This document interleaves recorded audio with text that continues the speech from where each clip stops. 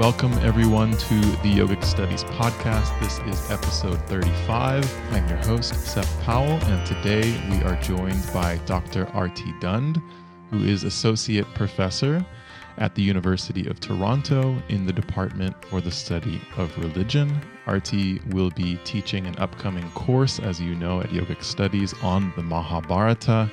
She's the host of the Mahābhārata podcast, and we're really excited and honored to have her today to discuss all things Mahābhārata. So Arti, warm welcome to Yogic Studies.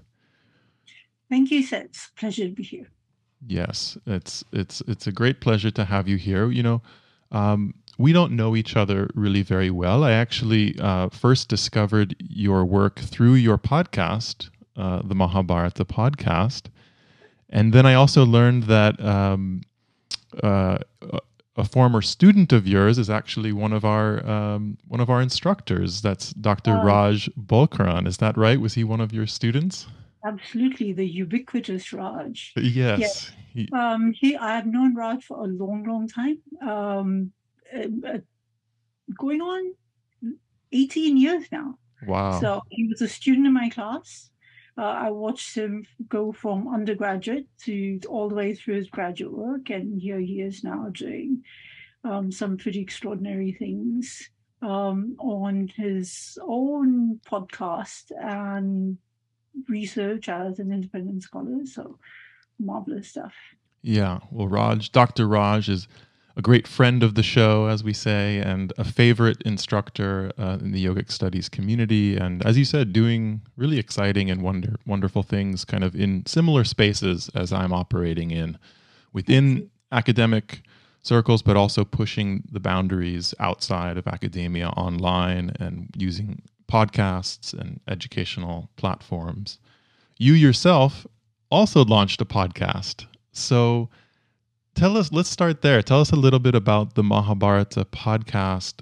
How did that come about for you? What was the idea to put that out there, and kind of what's that experience been like for you?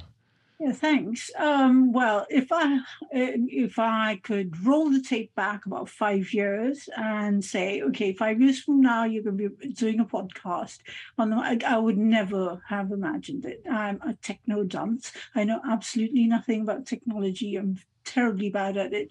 And so the idea that somehow or the other I would have achieved enough command of this medium to be able to actually talk to people is extraordinary to me. Why did it happen? How did it happen? This is really a pandemic baby.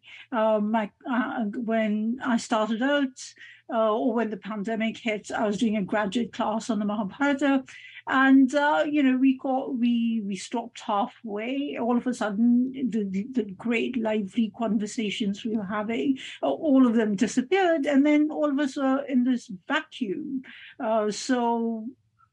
Just somehow to deal with the insanity of it all and the isolation, I started thinking about how to reach out to my students, and eventually that morphed into the podcast. So it's been really fun. It took some getting used to, that's for sure. It's been really fun, but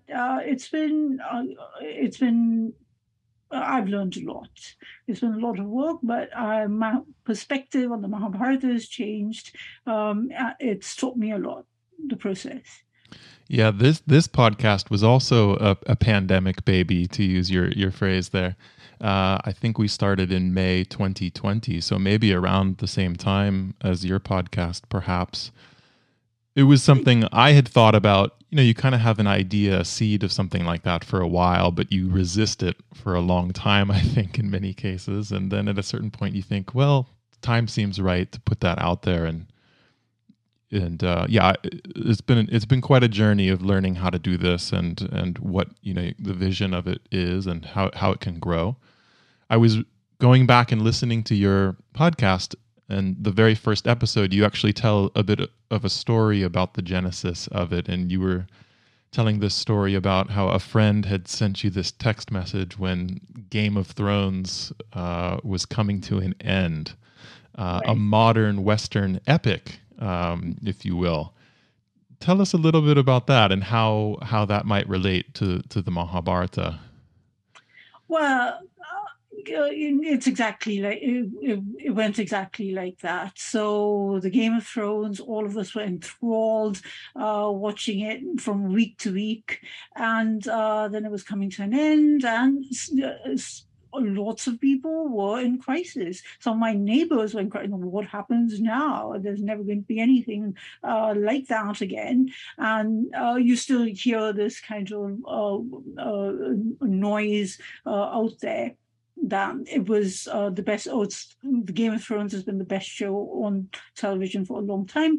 But I'm going to have my critique. I loved it too.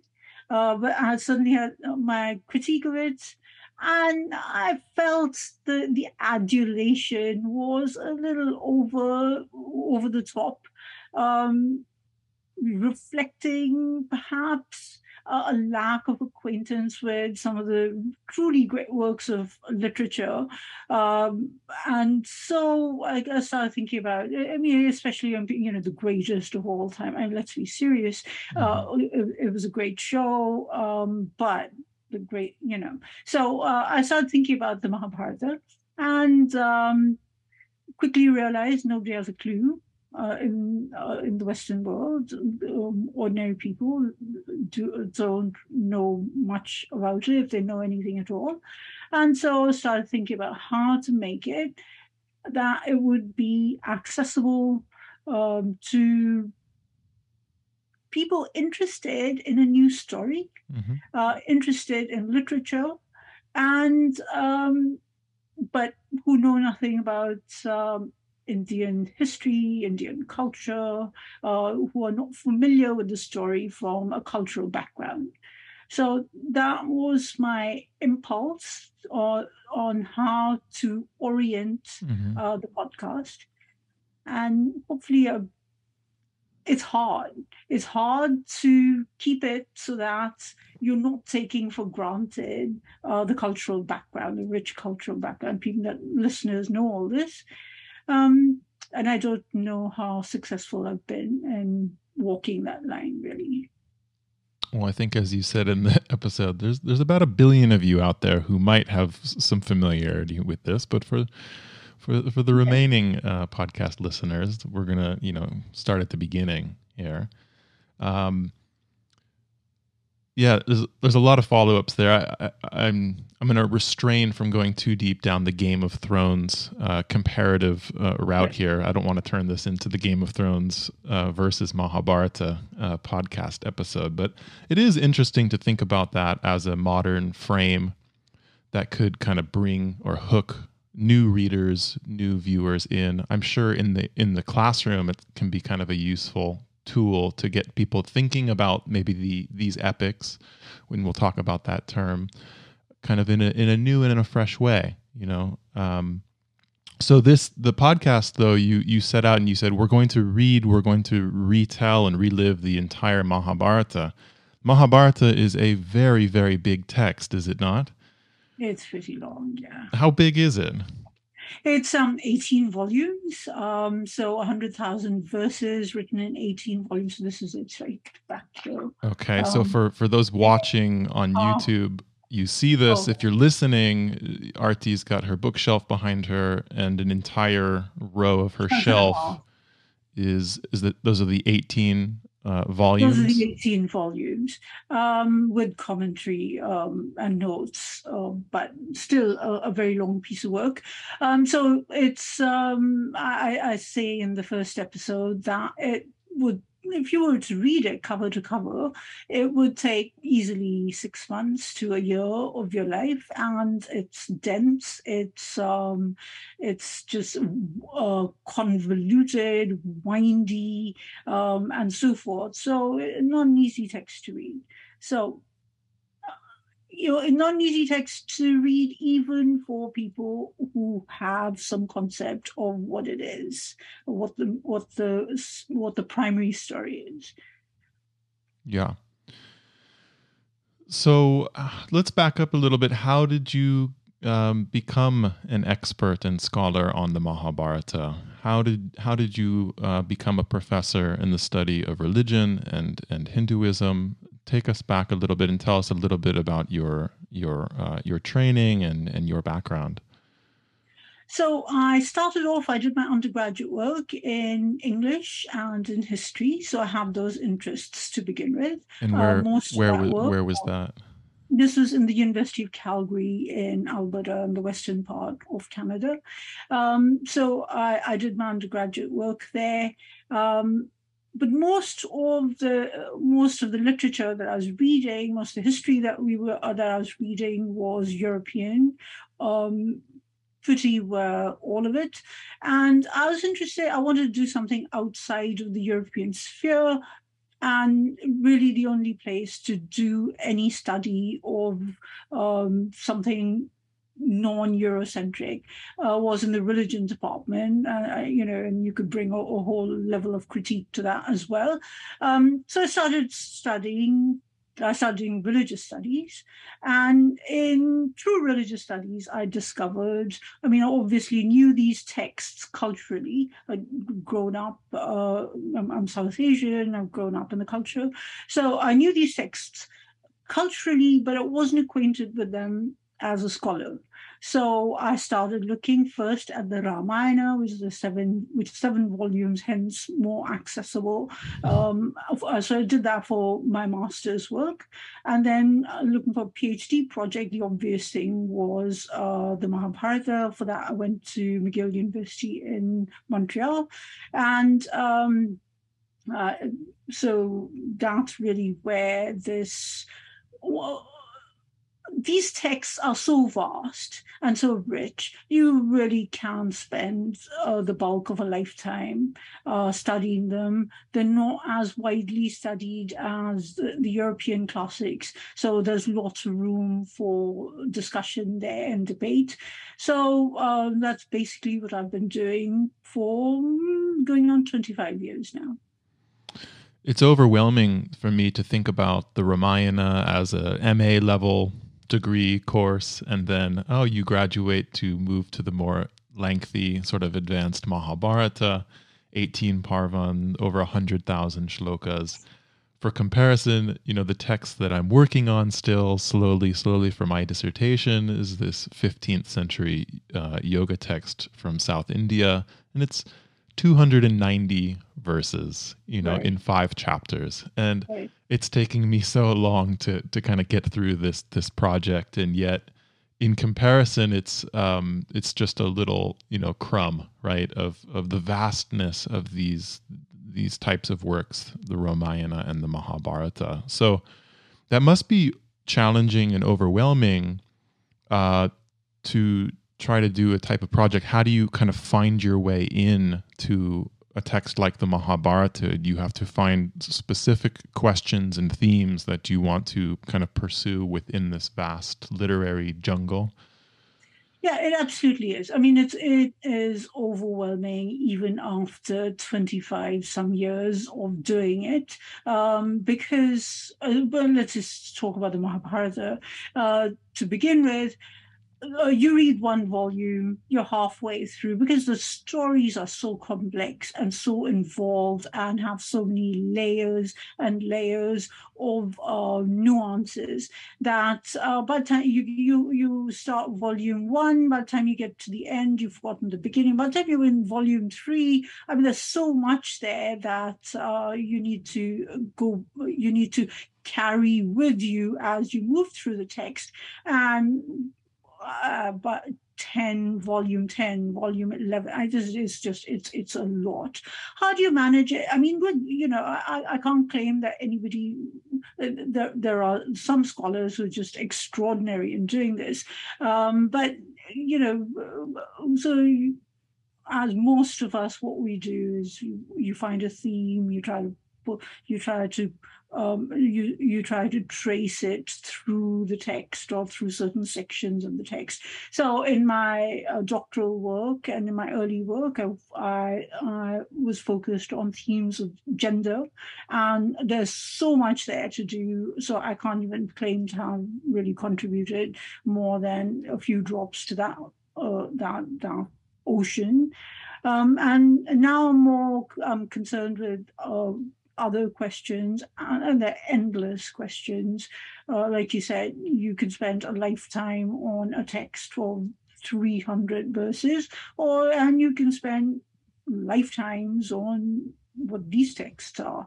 There's so much to study, and it's such a joy, really. It's a universe of its own. It's so rewarding in terms of not only the movement of the narrative, but also in terms of the philosophical reflection, in terms of the moral concerns. Richly stimulating in so many ways. Yeah, and hopefully we can get a little bit deeper into some of those themes that have animated your work, and that you'll be sharing with us in the upcoming online course. I wanted to ask you just about this term, the epics. Oftentimes Mahābhārata and Ramayana are classified or categorized as epics. They're often compared to, the Western so-called epics, the Odyssey and the Iliad.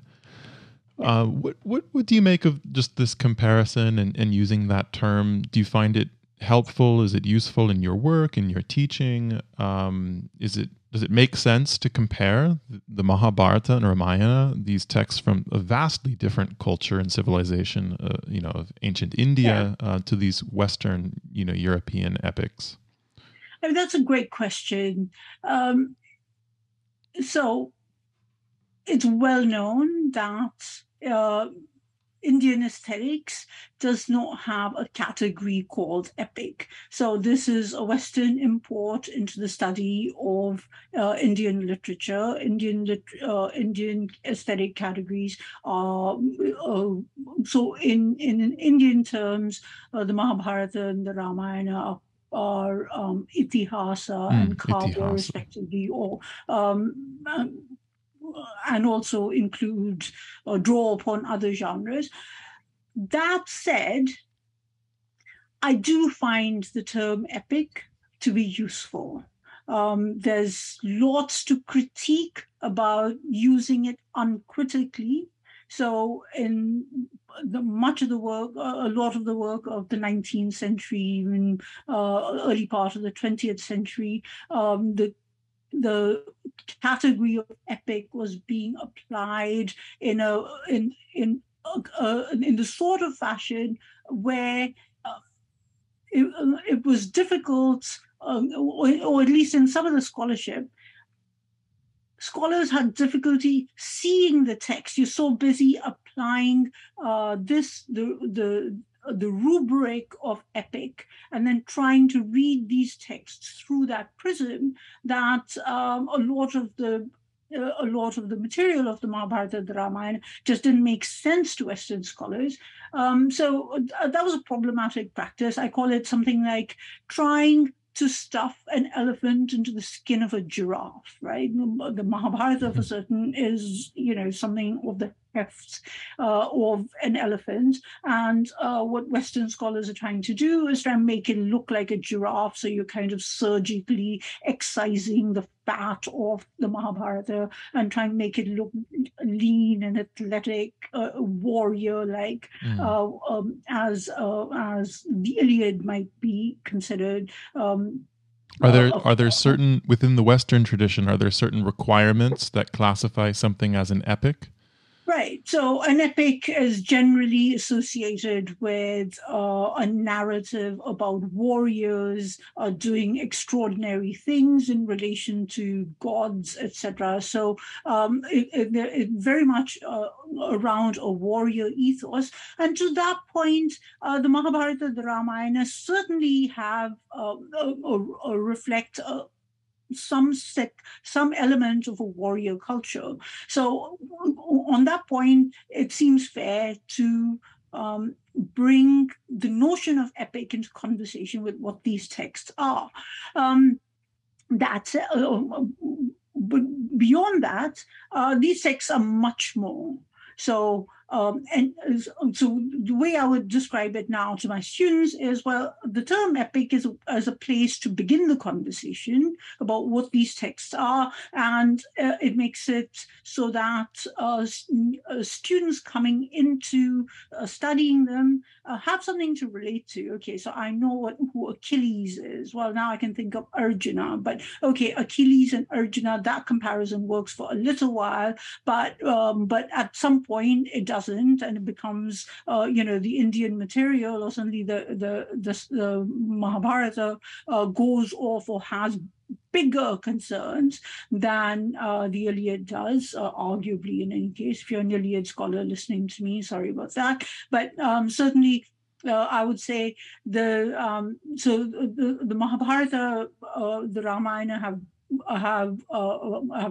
have a very serious didactic purpose, aims, and so the comparison works for a little while. I think is useful for a little while, and at some point, you need to understand that they only work as epics if the term is much more elastic than we're used to thinking of it, or at least that 19th century scholars were used to thinking of it.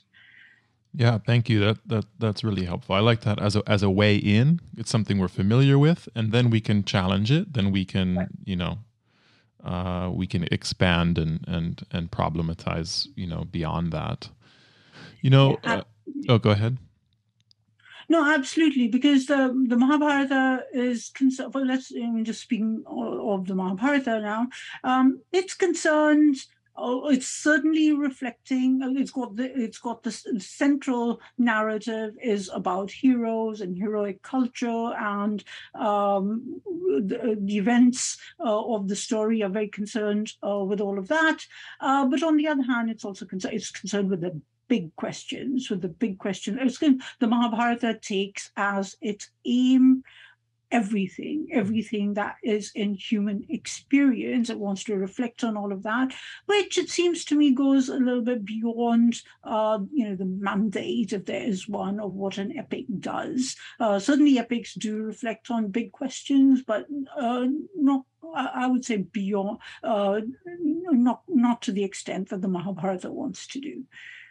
Yeah, sometimes you hear a saying, I'm kind of paraphrasing, and I'm curious where this comes from, actually, but maybe this is a line in the text that says, everything under the sun is in the Mahabharata, and if it's not in the Mahabharata, it doesn't exist. Something to that effect. Yes, that's a statement that comes up early in the text. Okay. What you find here, you'll find elsewhere. What you don't find, what you find here about dharma, artha, kam, and moksha, you'll find elsewhere. What you don't find here, you're not going to find anywhere else in the world. Okay, so it's that's the kind of grand statement that Mahabharata loves. But on the other hand, there's a fair bit to it. I mean, the Mahabharata does touch on all kinds of crazy stuff coming up in my podcast in the next few episodes. I'm going to be talking about human sacrifice and men giving birth to babies, etc. So there's a lot of crazy stuff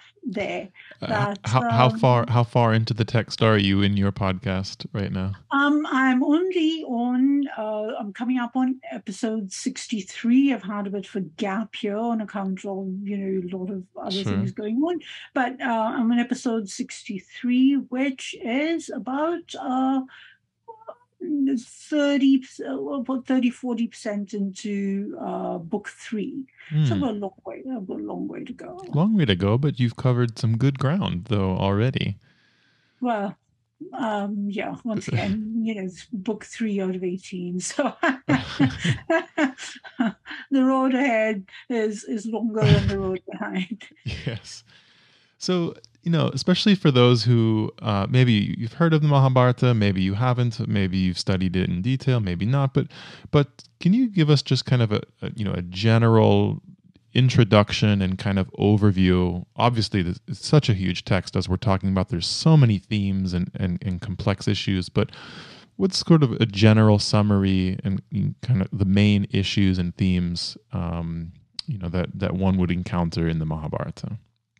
Well, at its center, as you certainly know, and many people will know, at its center, it's the story of one family fighting it out for an ancestral kingdom. So you've got the two sets of cousins, the Pandava, the 5 brothers, with their common wife, Draupadi. And then you've got on the other side, their 100 cousins led by Duryodhana. And so there's a conflict around, so the Pandavas are, quote unquote, the virtuous. The nobody in the Mahabharata is perfect, but on the whole, they are understood. Then the text represents them as the more virtuous. The Kauravas are more ambitious, concerned with retaining the empire. So at the heart, that's the conflict, and it's going to work its way through all kinds of dynamics until they're going to come to a point of no return in a war.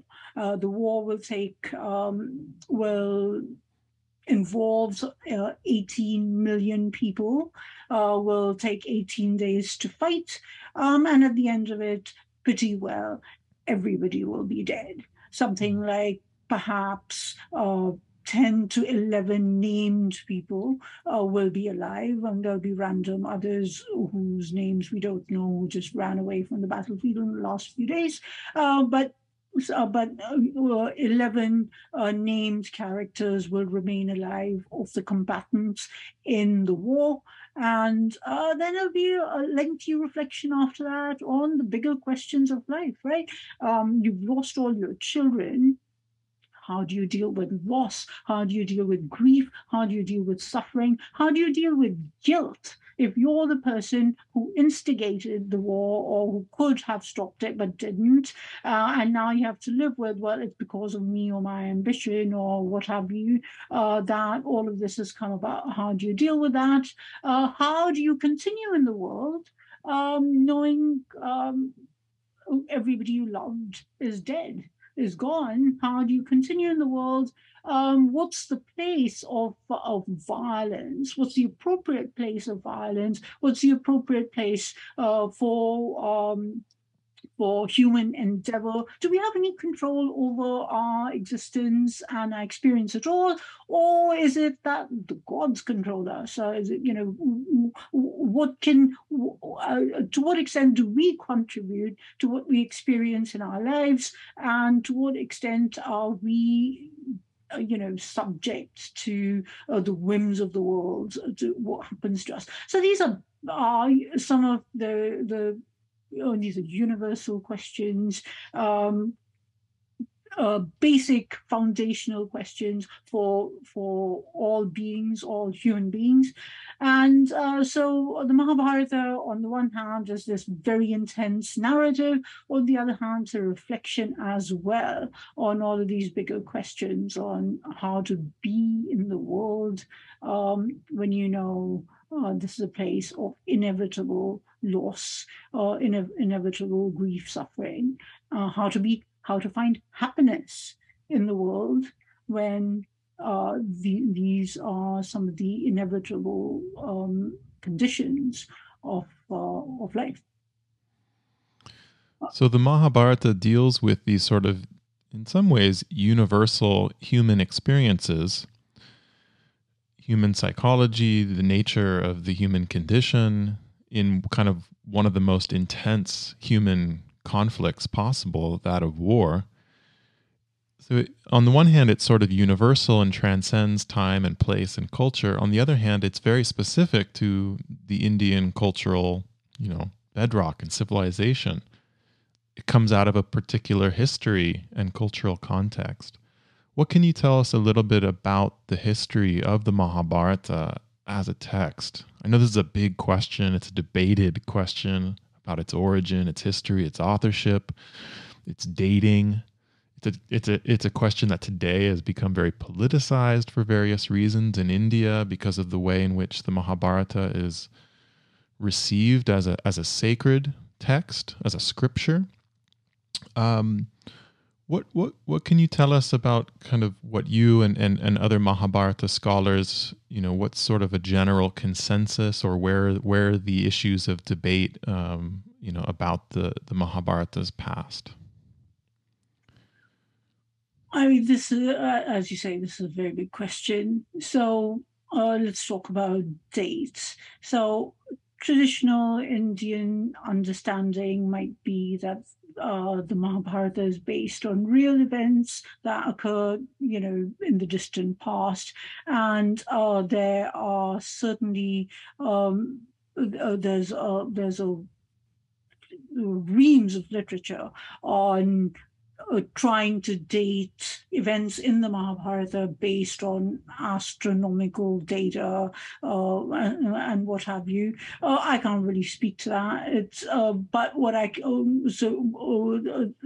in scholarly terms, we understand the Mahābhārata to the consensus is probably composed around the turn of the millennium, perhaps about 2,000 years ago.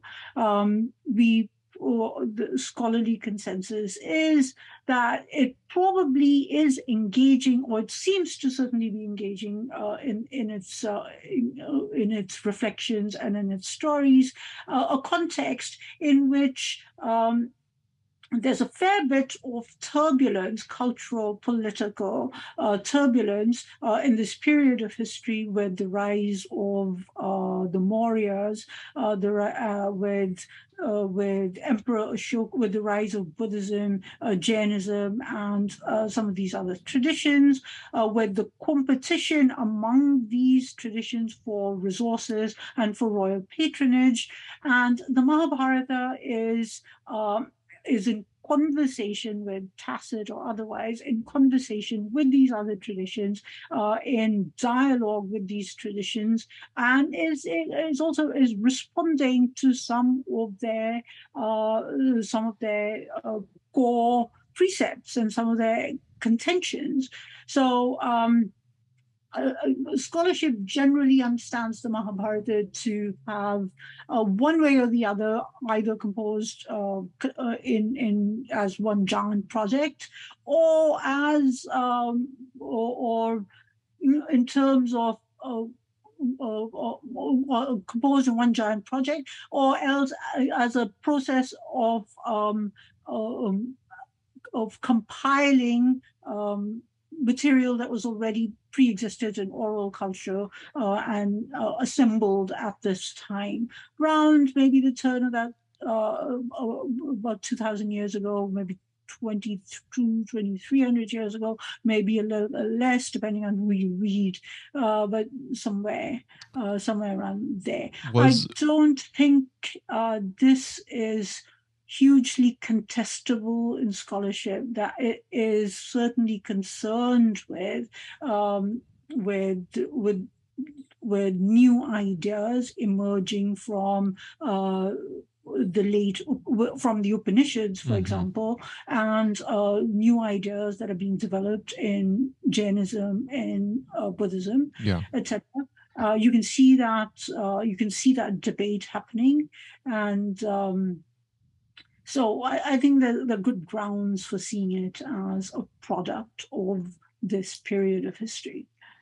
Was the Mahābhārata, was it considered originally an oral, or sometimes called a bardic tradition, where these stories that were recited orally, and then moving, adapting, changing, and then at some point believed to have been written down and codified in written Sanskrit? It depends who you read.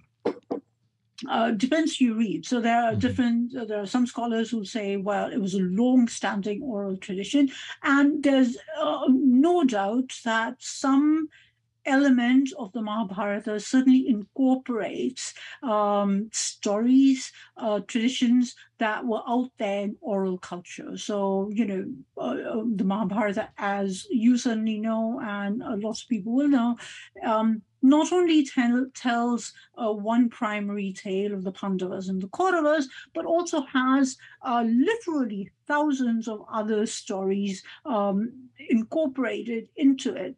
And these stories are probably alive and well known in oral culture, so they get drawn into or assimilated into the larger text. So was it originally an oral? Or was it an oral tradition that then becomes uh, composed in with some formality as a text? Um, Depending on who you read, there's certainly, for example, one of the leading scholars of the Mahabharata, Al Mhm. argues that, well, it was composed as a written work, um, perhaps over a generation, by a team of scholars. Maybe not, depending on, again, who you read, but um, I think the jury's out on that one. My own, certainly my own understanding of it is that um, and as we have it, as we receive it, it is um, a coherent composition. Mm. Um, Depending on, and then it's a question of what are the historical reasons for why it came about now under the auspices of whose patronage, etc. What are the historical conditions? Those are things that there's a lot of debate about. Yeah.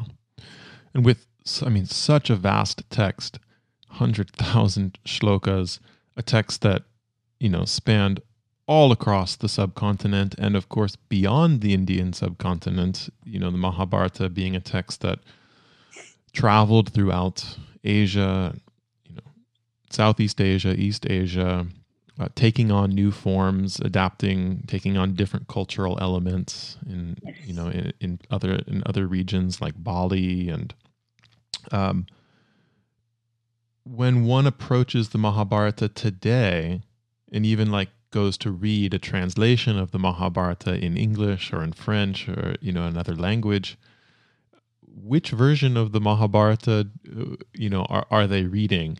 I always like to ask this question of people because it's sort of assumed that there's just this single text. But with a text like the Mahabharata that is so complex, so vast, so many different manuscripts, um, there was this critical edition, right? That this huge project and undertaking that was done by the Bhandarkar Oriental Research Institute, carried out over decades, I believe, in the like mid 1900s.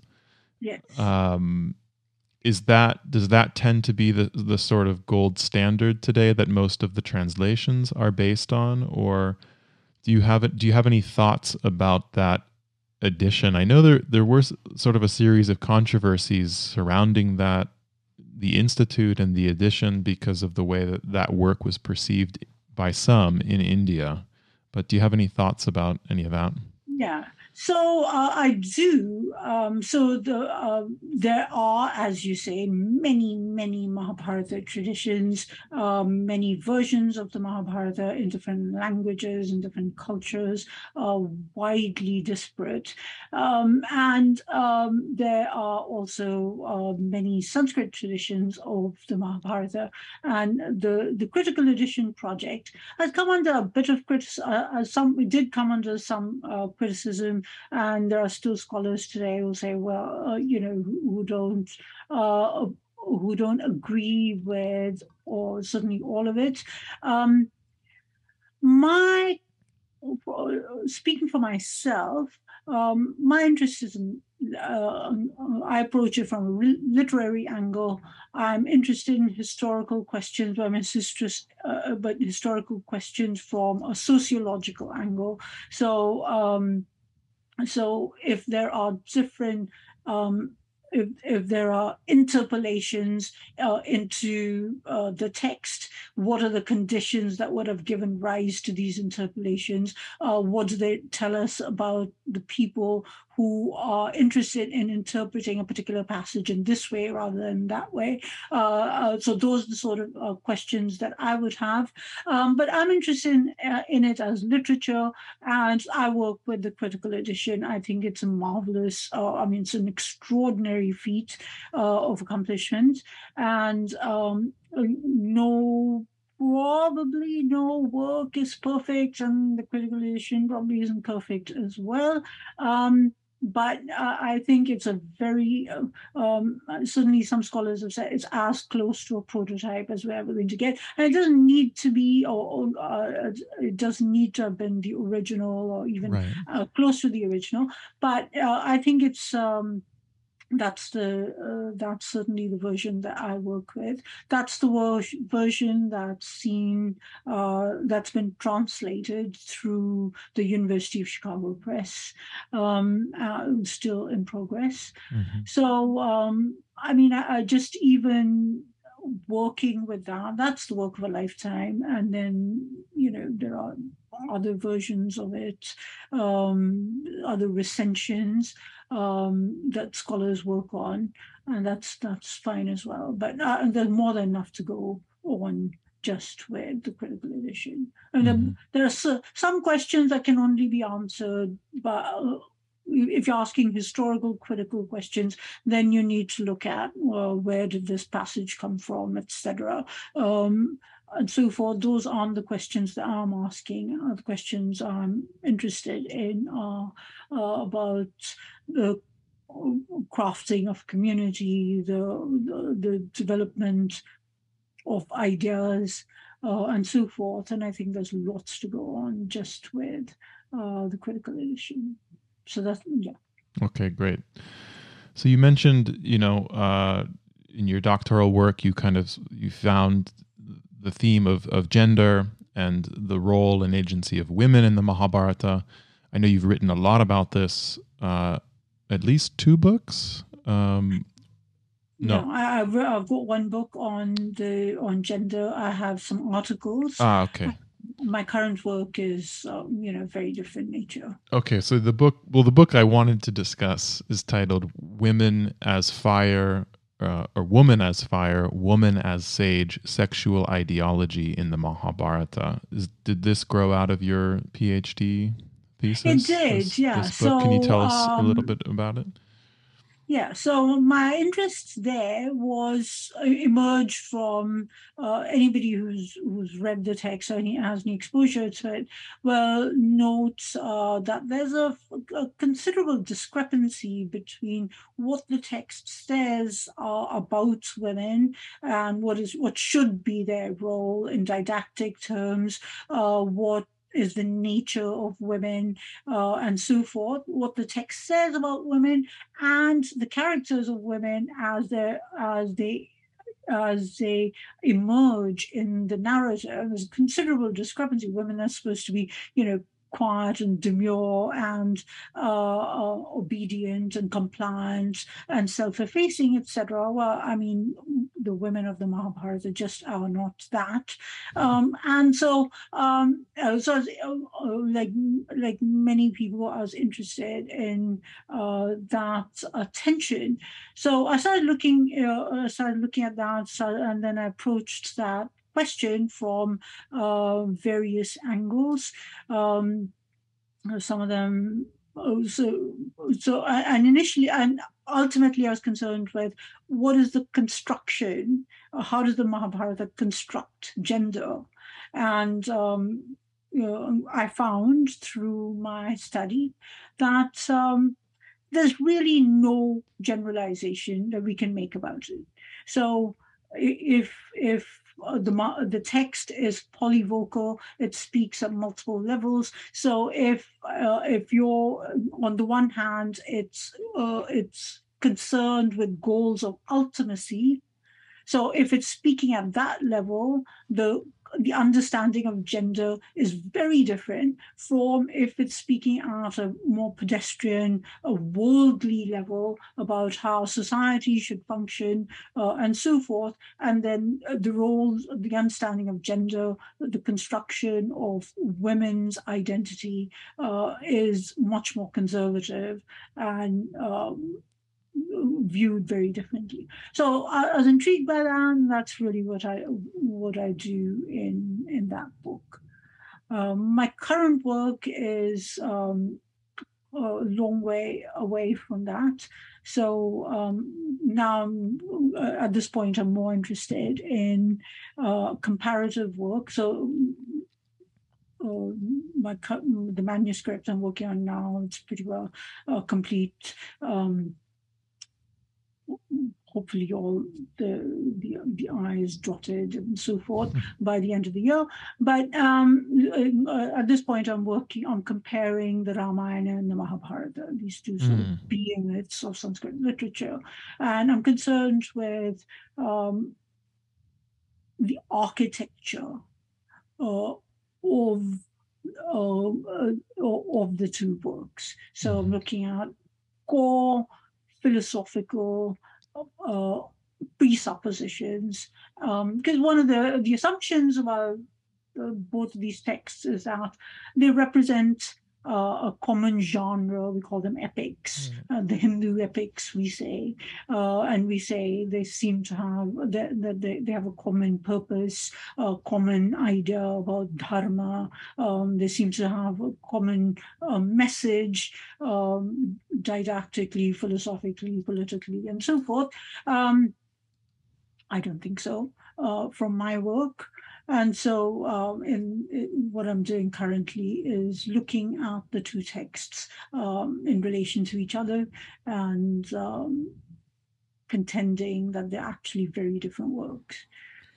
So in your first book, The Woman as Fire, Woman as Sage, is there a particular female character or even story that maybe you could share with us that was important for thinking about that work? You kind of mentioned that there are specific ideals for women in theory in the Mahābhārata, but that then kind of in reality on the pages sort of different things transpire that really challenge those notions, or share with us maybe something. Well, there's so much there, and certainly if you think of the main women characters in the Mahābhārata, none of them really fit into a stereotype of any sort. Draupadi is an enigma at all times. On the one hand, she seems to be, and she even gives these lengthy speeches about a woman's duty and how a woman should be self-effacing in front of her husband and so forth. On the other hand, she certainly isn't self-effacing, and she's quite demanding and quite noisy in making her objections known. So Draupadi is like that. Satyavati certainly is a force in terms of directing the Bharata dynasty.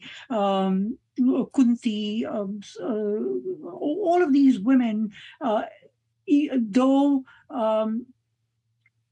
the construction of womanhood is supposed to be that they're secondary characters as supporters or helpmates of men, they're really running the show either overtly or behind the scenes. Kunti is basically she's a single mother of these five men that she's brought up, and so she's quite a powerful figure, even if not materially so. So there's a lot there. I'll give two examples though. So my concern, one of the things that I was intrigued with in that text, which is where the title came from, Woman as Fire, Woman as Sage. On the one hand, you have the understanding of a woman as really a wise figure, as somebody, self-possessed, of dignity, of great compassion and insight and knowledge. And on the other hand, there are just like grossly misogynist passages where a woman is like fire, she's gonna burn you. She's an untrustworthy snake. She's like the sharp edge of a razor. Watch out for women. This is the sort of common language you can find in many traditions, pretty well most. Are those lines about women in general, or are they targeted at specific characters? No, there are misogynist passages that just sort of throw this out there. Women are like this, and then we can contextualize them to say who's talking here and what's the context, etc. But they're misogynist passages common in many traditions. But when you look at specific women, it's a different story altogether. So. The Mahābhārata ideology on women is pretty. Again, what I established in that book is the Mahābhārata speaks at multiple levels. If you're talking about women at this pedestrian, worldly level, it's very conservative. If you're talking about at a more enlightened level, at a higher level, it's extraordinarily what we might call progressive. Simultaneously, and so I look at some of these. Factors in that book. So, Arti, we have a question that came in actually from our online community. Yes. This is a question from our teaching assistant, Sabi Lal, who you'll be meeting soon. And yes. she wants to know, do you have an earliest memory of the Mahābhārata? Can you recall what perhaps your earliest memory of the text is? I don't think I can. It's an interesting question. The great scholar A.K. Ramanujan says nobody. If you grew up in India, as I did my early years, he says no Hindu hears the Mahābhārata for the first time. So it's in the air, it's in the water, it's just, it's part of your bloodstream, and it's just always been there. I don't think I do. I didn't know the story until I started studying it, and of course there are the television phenomena, sure, etc. I knew it through the Gita, maybe. I wanted to ask you about that, actually, the television series. Right. Was that in the 80s? And did 90s? The 90s. Did that have any impact on you? Did it have any impact on? I was studying the text at the time, so I didn't want to watch it. So I didn't want to be influenced. I didn't get it muddled in my head. Yeah. I did eventually. I did eventually watch it. I mean, it's coming from from a very particular perspective where it's a sacred text speaking to concerns of piety and so forth. So that's obviously not how we approach it as scholars. But it had the effect of reviving it for a generation. Mm-hmm. So there was a real likelihood that by the time you get to that we got to that generation, or maybe I'm part of that generation, I don't know. a lot of these old texts would have been forgotten because we're all growing up in a much more with a different type of education, or more secular, quote unquote, education and so forth. But it had the effect of, at the very least, generating curiosity and interest among at that time younger Indians about and then reviving interest in scholarship and study of these texts.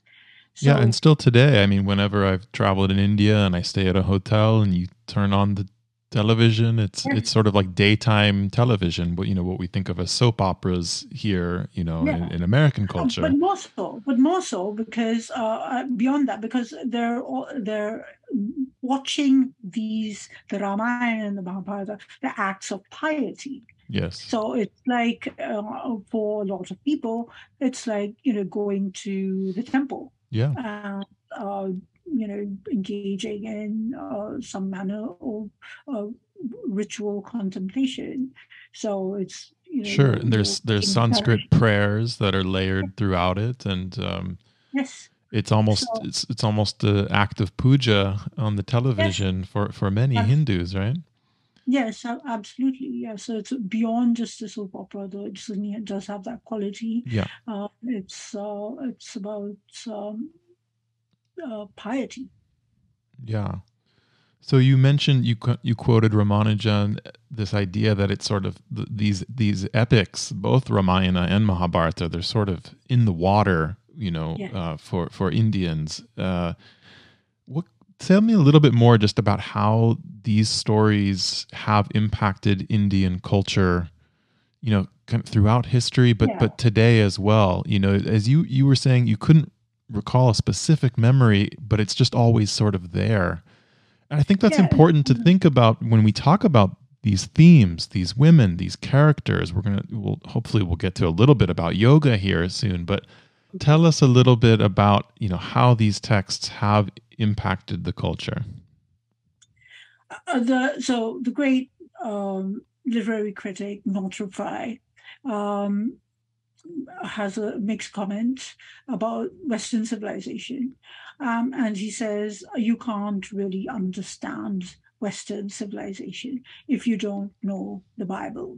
And by that, of course, he means the Christian version of the Bible with its Old Testament, New Testament. You don't know Bible stories, you don't understand. You have a very shallow understanding of Western civilization. Same thing can be said for South Asia, maybe even a good chunk of Southeast Asia, but certainly South Asia, if you don't know the Ramayana and the Mahabharata. The Ramayana and the Mahabharata inform every aspect of cultural production in South Asia. So you dance, music, history, philosophy, visual art, performing arts.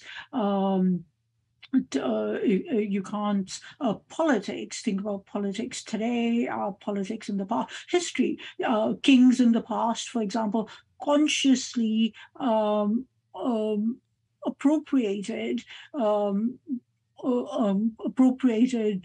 images of kingship, for example, notions from these texts. The Mahabharata, the Ramayana speak to literally every aspect of life, how is or kinship relations.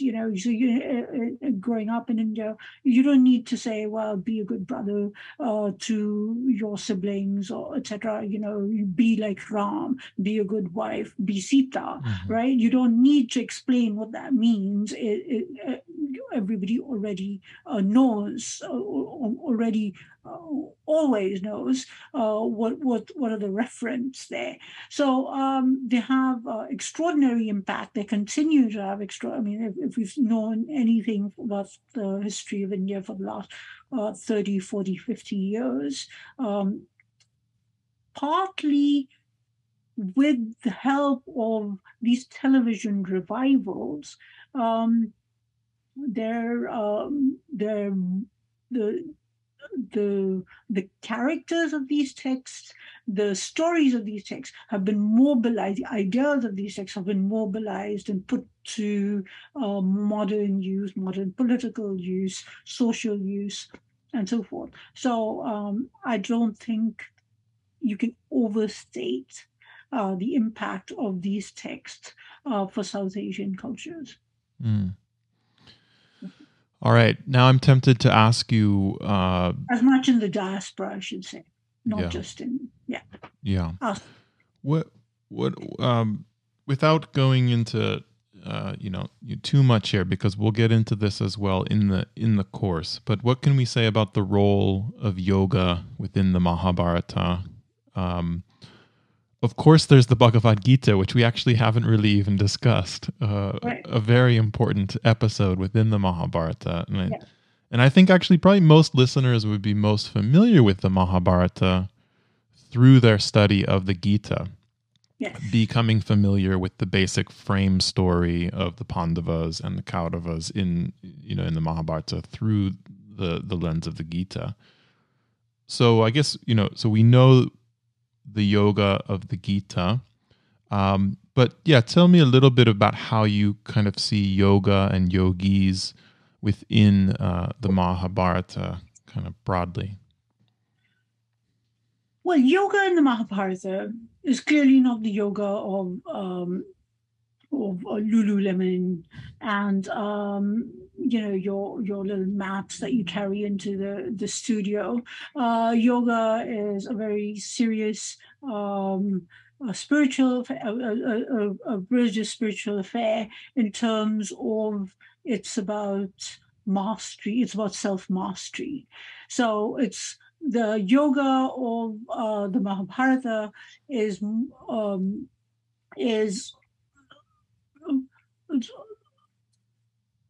let's put it this way. The Gita speaks of how to become the sthit prajna, the one established in wisdom. Mahābhārata, yoga in the Mahābhārata is geared toward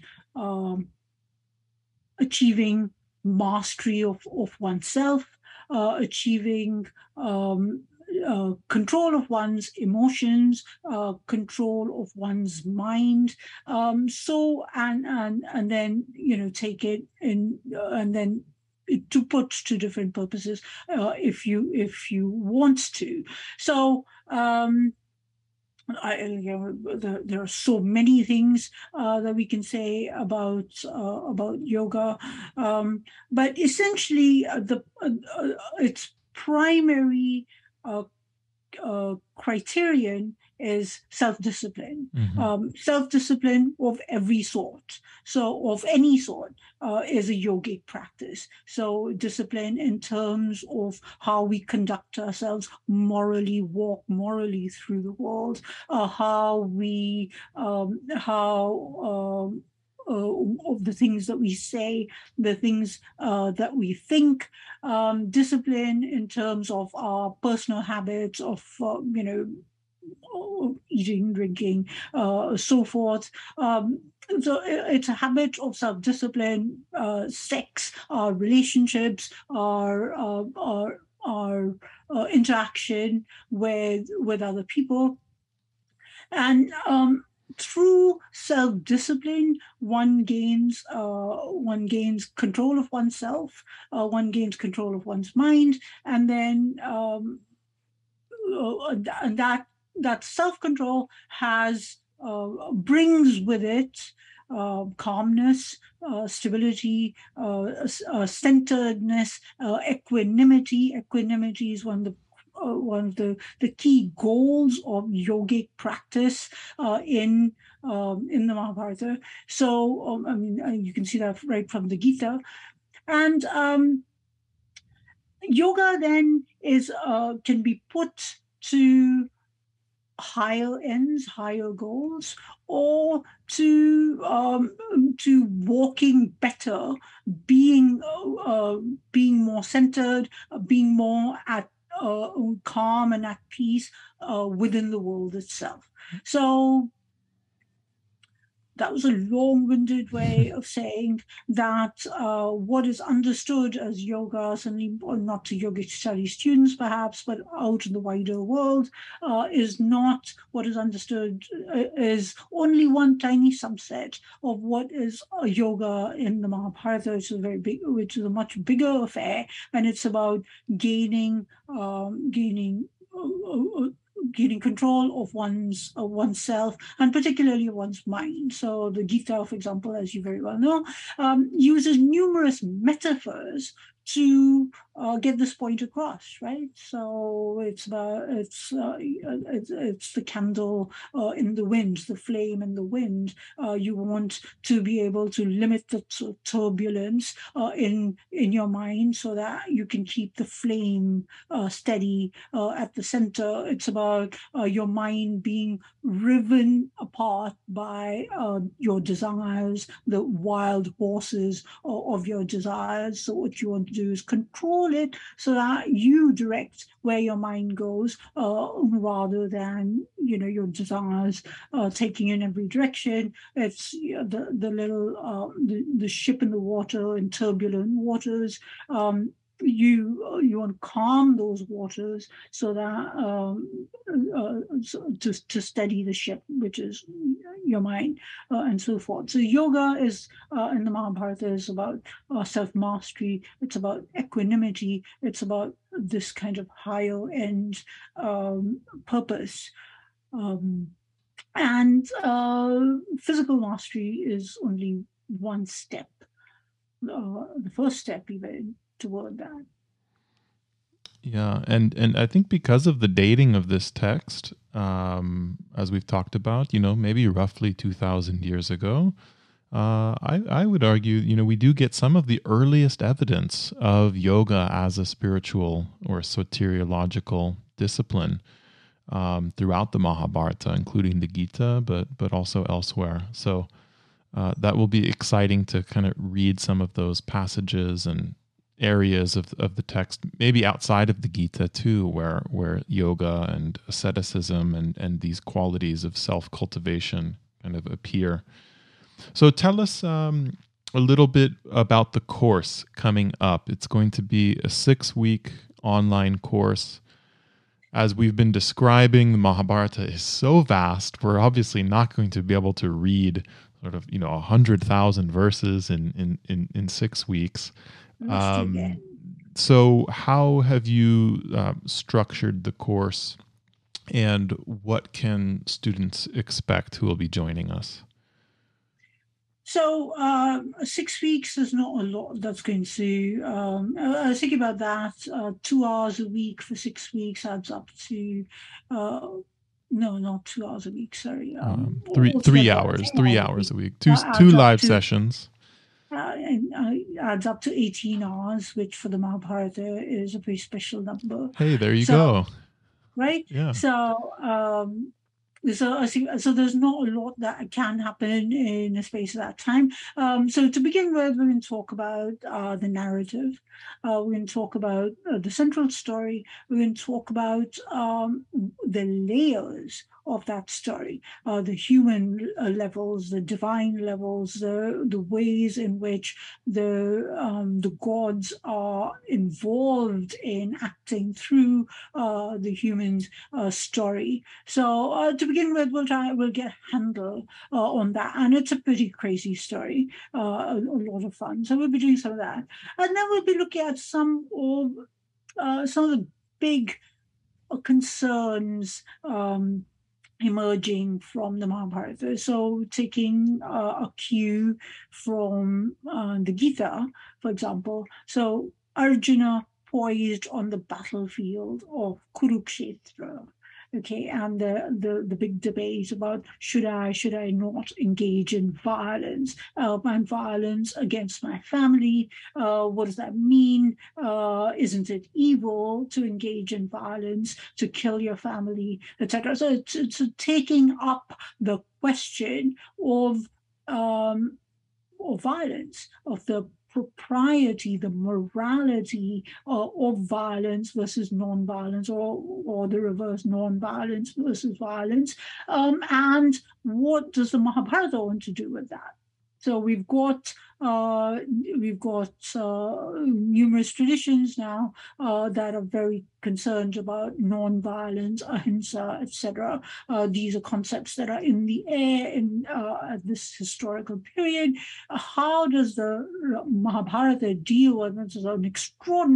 It's a text that represents extraordinary violence, right? 18 million people are going to die in horrid, gory ways. But at the same time, it claims to be a text of shanti, of tranquility, of peace, of serenity, wants to bring you to serenity. So how should we think about the notion of violence, the propriety of violence?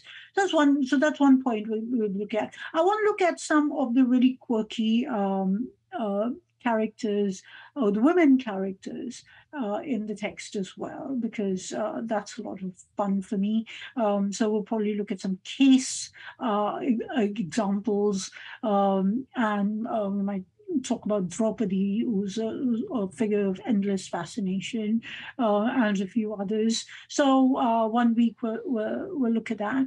I also want to look at the idea of God. So God and gods. Mm-hmm. How should we understand that? Who's Krishna? How should we think of Krishna? What does God do? What is the purpose of God? Is God essential? What's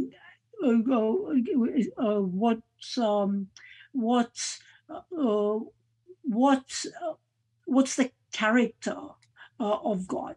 So these are those are some of the points that I want to look at in the second half of the course in this kind of workshop fashion, and I think it's going to be a lot of fun. Fantastic. Well, I'm looking forward to it. For those who are interested in getting to study with Arti, to read the Mahābhārata, actually tell us, we're going to use a particular version of the text to make it accessible for everyone. So you don't need to know Sanskrit to take this course. It will be kind of accessible to anybody who's interested. Maybe say a word about the text. So we're going to use an abridged translation of the text by John Smith. There's a Penguin version. I usually have one with me here, but I don't think I do currently. So it's still a fairly hefty text. So we'll be using that abridged version. It's a pretty faithful translation of some of the most important scenes of the text, or at least from the dramatic scenes of the text, and which is basically all one can hope to do in a short period of time. Yeah. Yeah. Great. So the course is going to run live from October 3rd through November 11th. But if you're watching or listening to this after, then Itihasa, it's done, as it were, and it's available for self-study. Everything's been recorded. So thank you so much, Arti. This was really a pleasure to get to chat with you. Thanks for making the time today. And absolute pleasure. And we really look forward to the course, and we hope that many of you will consider joining us for this deep immersion into the Mahābhārata, one of India's and the world's great epic tales. The story of everything. All right. Thanks, Arti. We'll be in touch soon. And thanks, as always, to our viewers and our listeners. Please take care, and until next time.